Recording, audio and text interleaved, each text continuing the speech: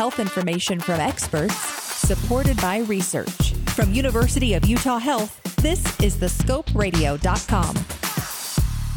You go online, talk to some friends, watch the news. It seems like there is no shortage of advice about supplements that men should be taking.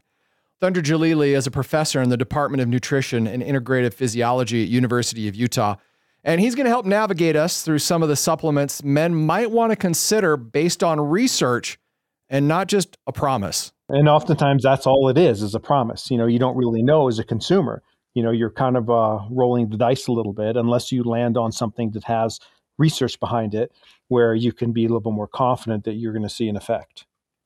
Do you, as a nutritionist, recommend that people just kind of like some blanket supplements that everybody should take, or is it really a little bit more nuanced than that? That's a great question. That's something a lot of nutritionists talk about and debate about. My personal opinion, short answer is yes. There are certain blanket supplements I think people should consider. Just give you like one example, vitamin D. I think anyone, around 50 or older should really consider taking a vitamin D supplement. It's one of those things we easily become low in or deficient in. And it is, I'm always amazed how many people I come across who actually are vitamin D deficient. They're diagnosed as vitamin D deficient by their physician as part of a physical. I recently just came across a 17-year-old who was vitamin D deficient. Yeah, so definitely vitamin D. Let's put that one on the list. The jury's semi out still on omega-3 supplements, but I personally think that that's a good one that all men should consider. I mean, there's benefits to omega-3 supplements. There's definitely benefits to eating omega-3s, from fish because of the link to cardiovascular disease. But the supplements, there could be a benefit from that too, and there's no apparent harm. So that's another one that I would recommend. How about a multivitamin? Is that something you recommend that guys take? I mean, a lot of guys take one just because, why not? Better safe than sorry. If in case I'm, missing some nutrient, my multivitamin will cover it. What's your take on multivitamins? I don't think everyone should take a multivitamin. That's very much a individual thing because there's enough research out there that shows sometimes taking a multivitamin or vitamin supplements can actually increase the risk of certain cancers which is kind of scary, or heart disease.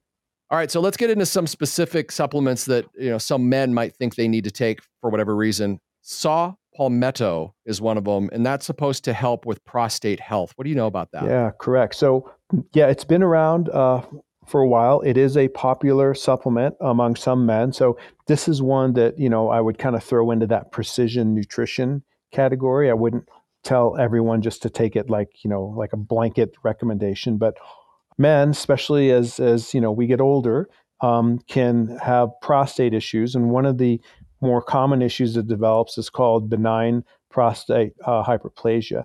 Basically, it means the prostate gland gets a little bigger, okay? And as it hyperplasia, as it gets bigger, it puts pressure on the urethra, which is a tube that the urine comes out of. And that pressure on that tube on the urethra makes it more difficult for the urine to exit.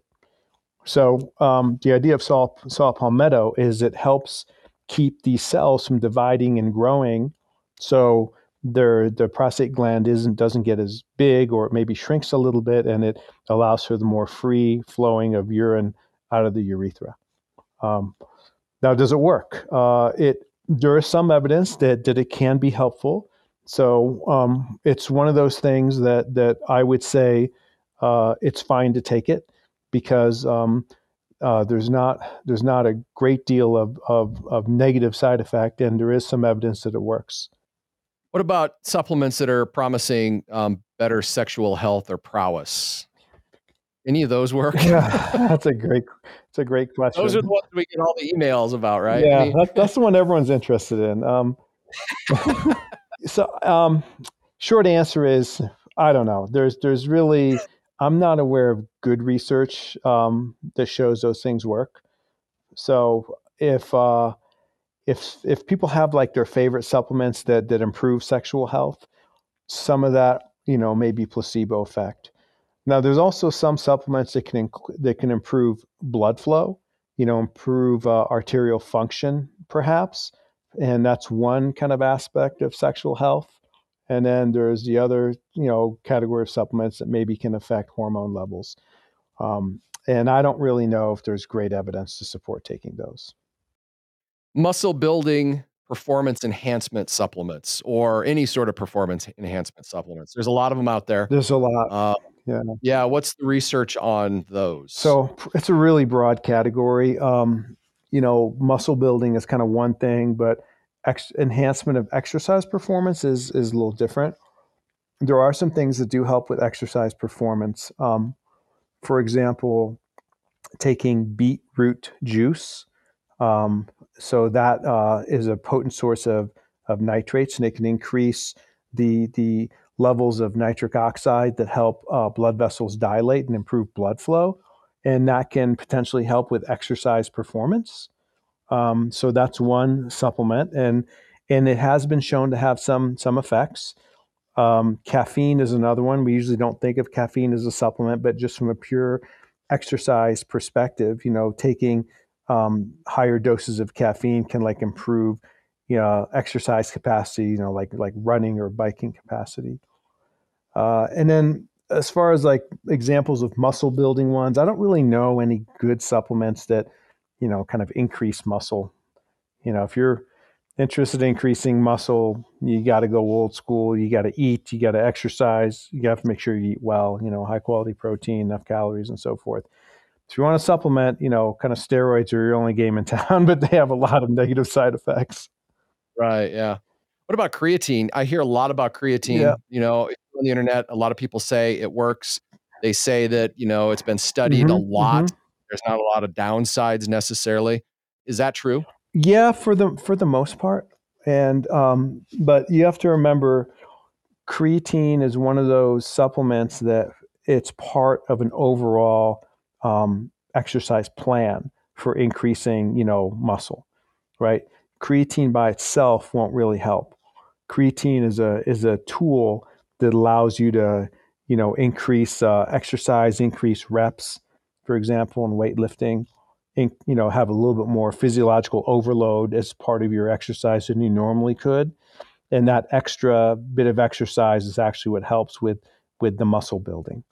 So it has to be part of a whole package. You take creatine, you have a good nutrition plan, you have a robust strength training plan. Yes, then it can help. What about weight loss supplements? Is there anything out there? Because that's something we all would love to just take a pill, right? Instead of putting in the work or eating the right stuff. Yeah, the dream. Give me a pill and let me do what I want. So yeah, there are some supplements out there that help with weight loss, but I'll tell you, I wouldn't say they're safe, and I don't recommend those.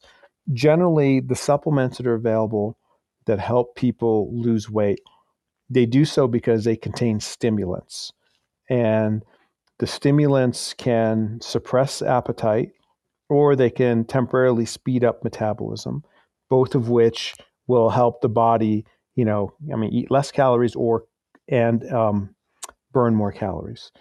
So the supplements I'm talking about are things that have caffeine and things that have ephedra, or things that have theobromine, which is kind of like a cousin of caffeine.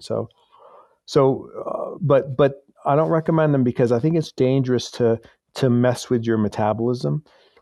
Some people may have underlying cardiovascular conditions and they don't know it. They may have like a cardiac arrhythmia, or they may have, a high blood pressure or something, and they don't know it because maybe it hasn't been diagnosed. And then if they take some of these stimulants as a tool for weight loss, that can exacerbate their blood pressure or exacerbate, the problems with their cardiovascular system. Thunder, great information about supplements. Tell me if you were to, want somebody to kind of go away with one thought or one idea or whatever, what would that be? I would really want people to take a hard look at their diet first. Maximize the nutrients you can get from the food you eat. Focus on, natural foods, things that are less processed. Maximize all the good stuff that's in there. Once you do that, then you can also maybe consider adding supplements. There are some supplements that can be helpful in specific conditions, like maybe if you have high blood pressure, there's a couple supplements you could look at. But make sure that if you have high blood pressure, you're also eating a good diet. You're consuming a lot of plant-based foods that have nutrients that can lower blood pressure, things like that before you turn to the supplement. Have a question about a medical procedure? Want to learn more about a health condition? With over 2,000 interviews with our physicians and specialists, there's a pretty good chance you'll find what you want to know. Check it out at thescoperadio.com.